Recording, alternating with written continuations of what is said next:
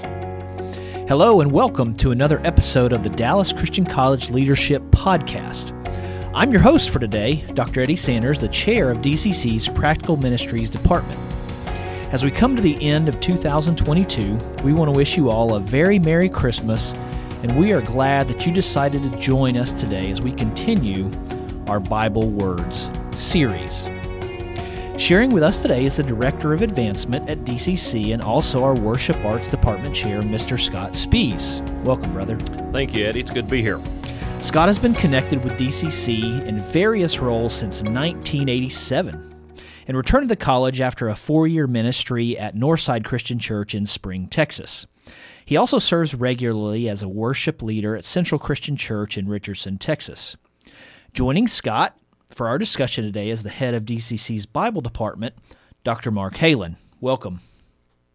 I'm going to turn it over to you, Scott, and let you begin this episode of our Bible Words series and introduce our topic. Thank you, Dr. Sanders. Well, as we draw closer to the celebration of the birth of Christ, we're going to turn our focus to a word that I think has probably been most misunderstood and improperly defined than probably any of the other 7, 8 words that we've looked at in this Bible Word series. And to introduce this word, I want to share this quick story that I came upon years ago. There's a man who was shipwrecked on an island for years, and finally a boat comes by, and the captain of the boat meets this shipwrecked man, and he notices that the man must have been there a long time because there are 3 separate buildings that have been built on this deserted island.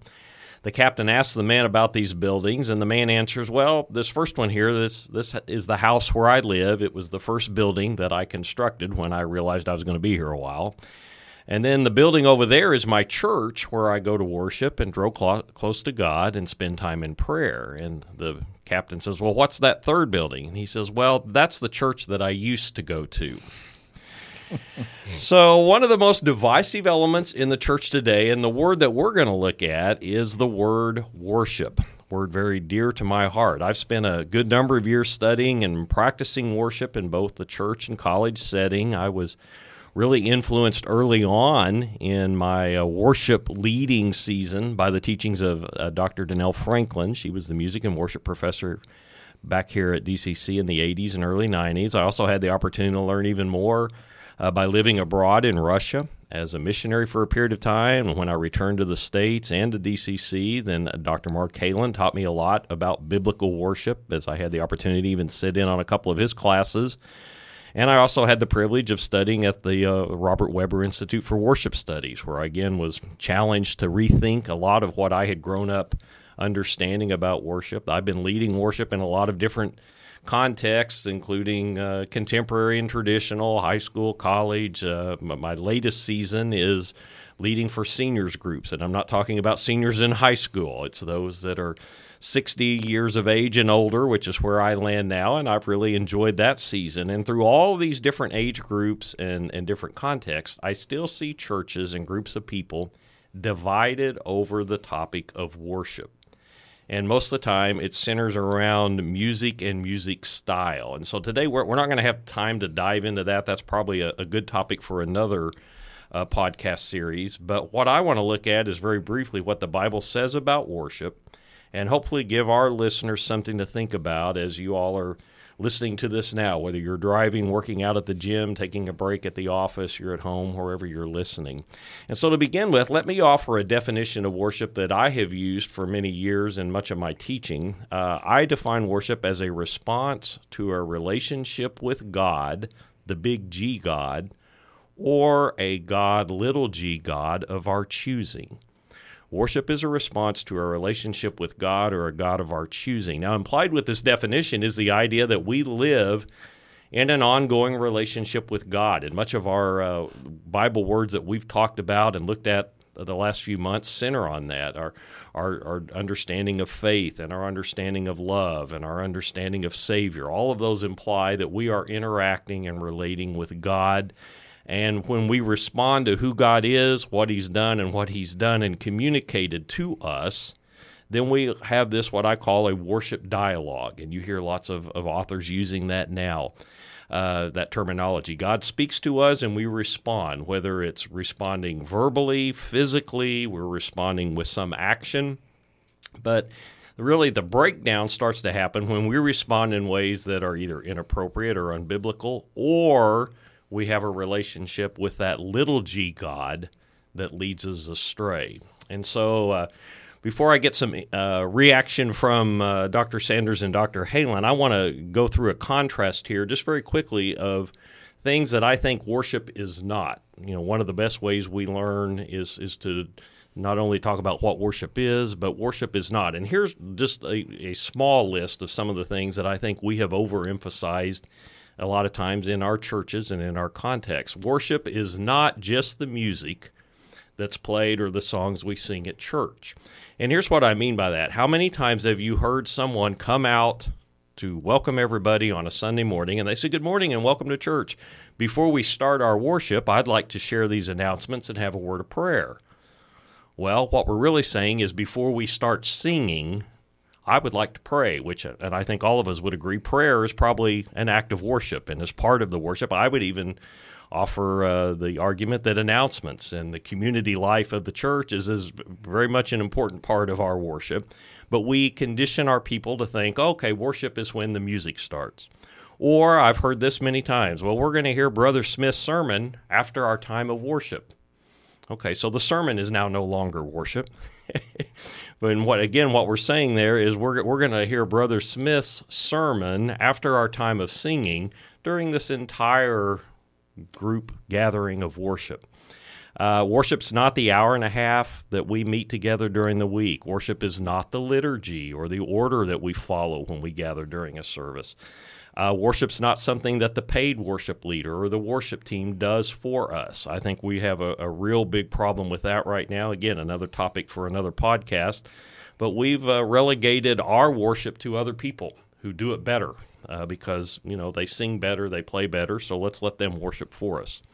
Worship is not an experience that's designed to pump us up so we can get through another week at school or at work or with the family. And worship is not an event, a program that begins and ends. So those are just a few of the common misconceptions that I see as I look at how people relate to and understand our word worship. So Dr. Halen, Dr. Sanders, give me some feedback on that, and then we'll return to our discussion. Yeah, very much so. There's very much an us-oriented notion in all those misconceptions of worship, that This is the stuff that we do, and therefore we have a tight control on it. Okay, that's excellent. Eddie, any of these resonate with you? Yeah, for sure. It's just striking that we just have a one-to-one association that music is worship and worship is music. Mm-hmm. And I think that, if we talk to our ministers, even if we talk to worship leaders and said, is this what you're teaching? The answer would be, oh, absolutely not. We don't believe that. And yet by our language that we use and the way we introduce and welcome people into our corporate gatherings, that's what we teach. And so I think to help us overcome this problem of misunderstanding and to get a proper view of what worship is and is not, we've got to return to the standard. And obviously, God's Word reveals a standard for worship that is unchanging. And I think what we have oftentimes done is we've allowed the form or the style of our worship to become the reality. I remember Dr. Bruce Smith was the minister at Central Christian Church years ago when I first moved down here from Oklahoma City. And we were teaching back then in the mid to late 80s on this idea of moving from a more traditional style of worship to something contemporary.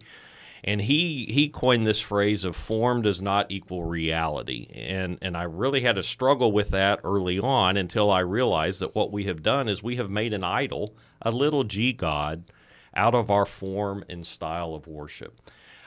We obviously don't worship the way the early church did in the book of Acts, not because we don't believe in that, but because a lot of what they did then in the first and second centuries is not relevant or does not connect with the way we worship now.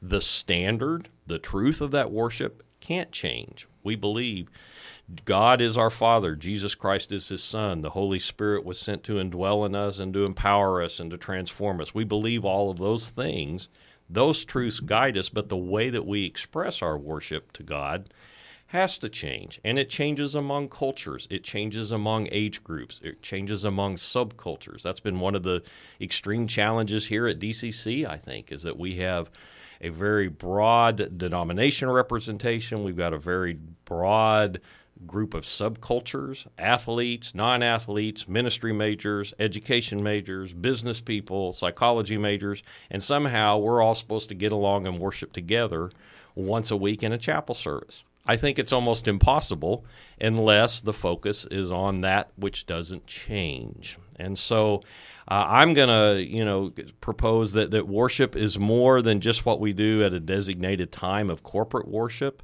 It has to be this dialogue. And I think, Dr. Halen, you made a good observation there then in those ideas of what worship is not. We have made worship a monologue, and we do all the talking. I think in most of the time, our singing, there's nothing, I'm a musician. I love singing praises to God, but when that's the only time we worship or the only way in which we worship, we're the ones doing all the talking. We don't have any time for listening to what God is going to say to us. So in a true dialogue, there is a revelation, and then there is our response. And I think the early church captured that well when it had this back and forth idea of hearing from God, whether that's through His Word, from the minister, the homily of the day, the sermon, whatever we want to call it, and then we respond by going to the table, and then we're commissioned to leave the church and to go out into the world. And so there is this constant back and forth that is a dialogue as opposed to a monologue. Any thoughts, comments on that? Worship in Scripture always began with God revealing Himself. Yes. Moses takes off his sandals because there was a burning bush there, and God spoke to him from the burning bush. Yes.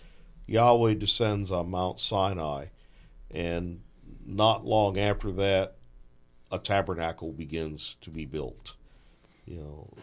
God always reveals first because there's nothing to worship. Exactly. If there hasn't been the revelation.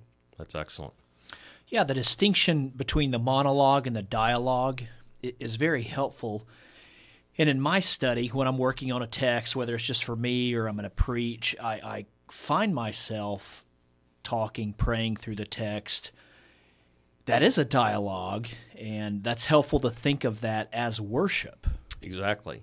And I think that if we would look at our corporate worship service as a whole, we would have a better understanding of what that means in there. You're looking like you've got something you want to respond to. I was reflecting on what Dr. Sanders was saying, that even in the preaching event, the preacher and the audience are basically offering this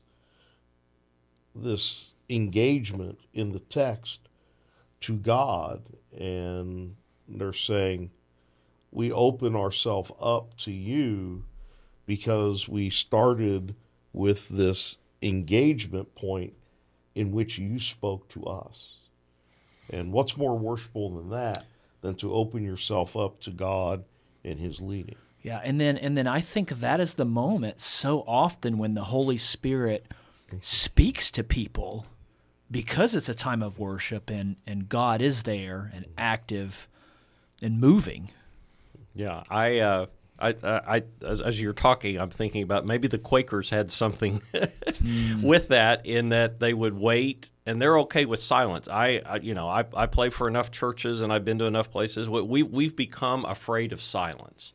And I love it when people say, we're going to give you a couple of minutes to pray silently, and after 7 seconds, we're jumping into music, or we're, okay, Father, thank you for hearing our prayer. I said, well, I'm just getting started. But we are very uncomfortable with that, because in a dialogue, there has to be time to hear from God. I also think, one of the problems that we've encountered is that we use one word in our English language, worship, deriving from the Old English worthship, giving worth to something or someone.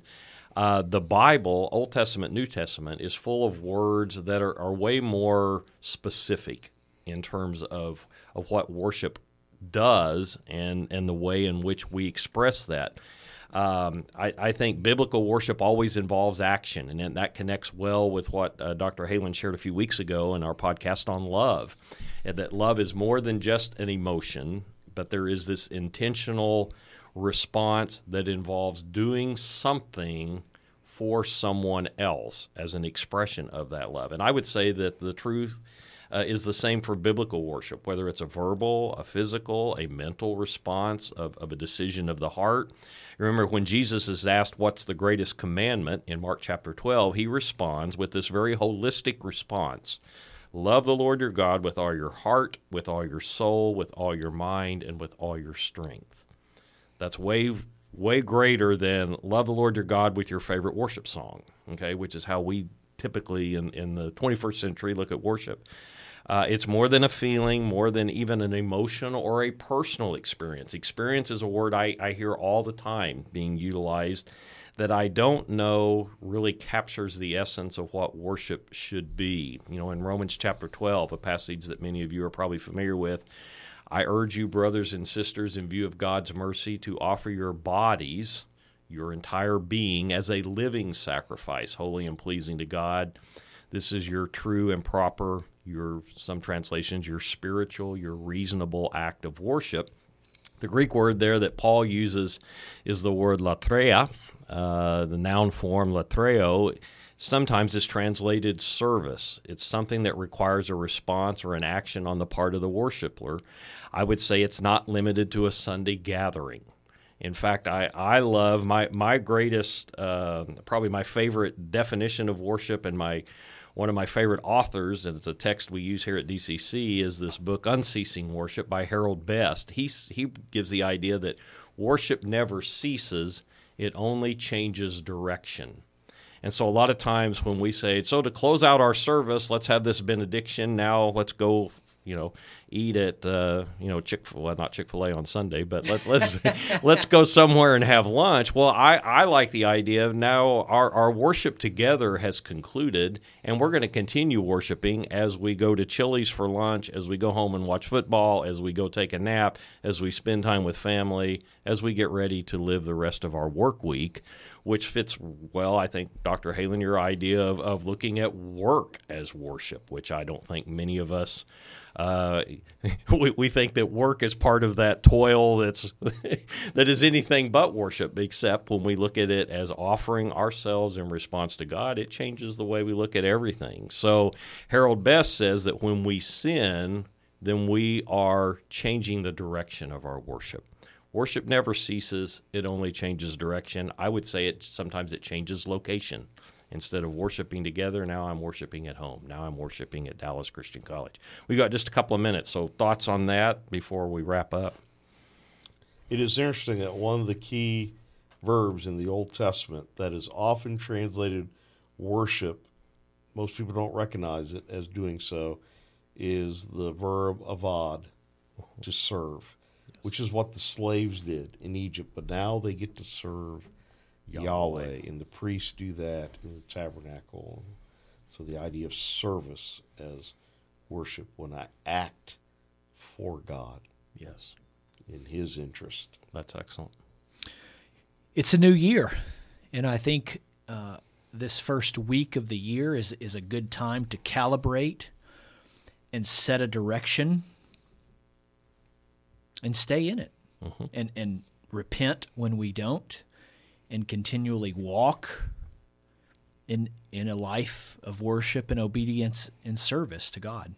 Thank you for that excellent perspective of worship. And again, another word that we see, it's said, it's supposedly understood, but there's way more there, and we could spend another absolutely numerous sessions on this. Thank you.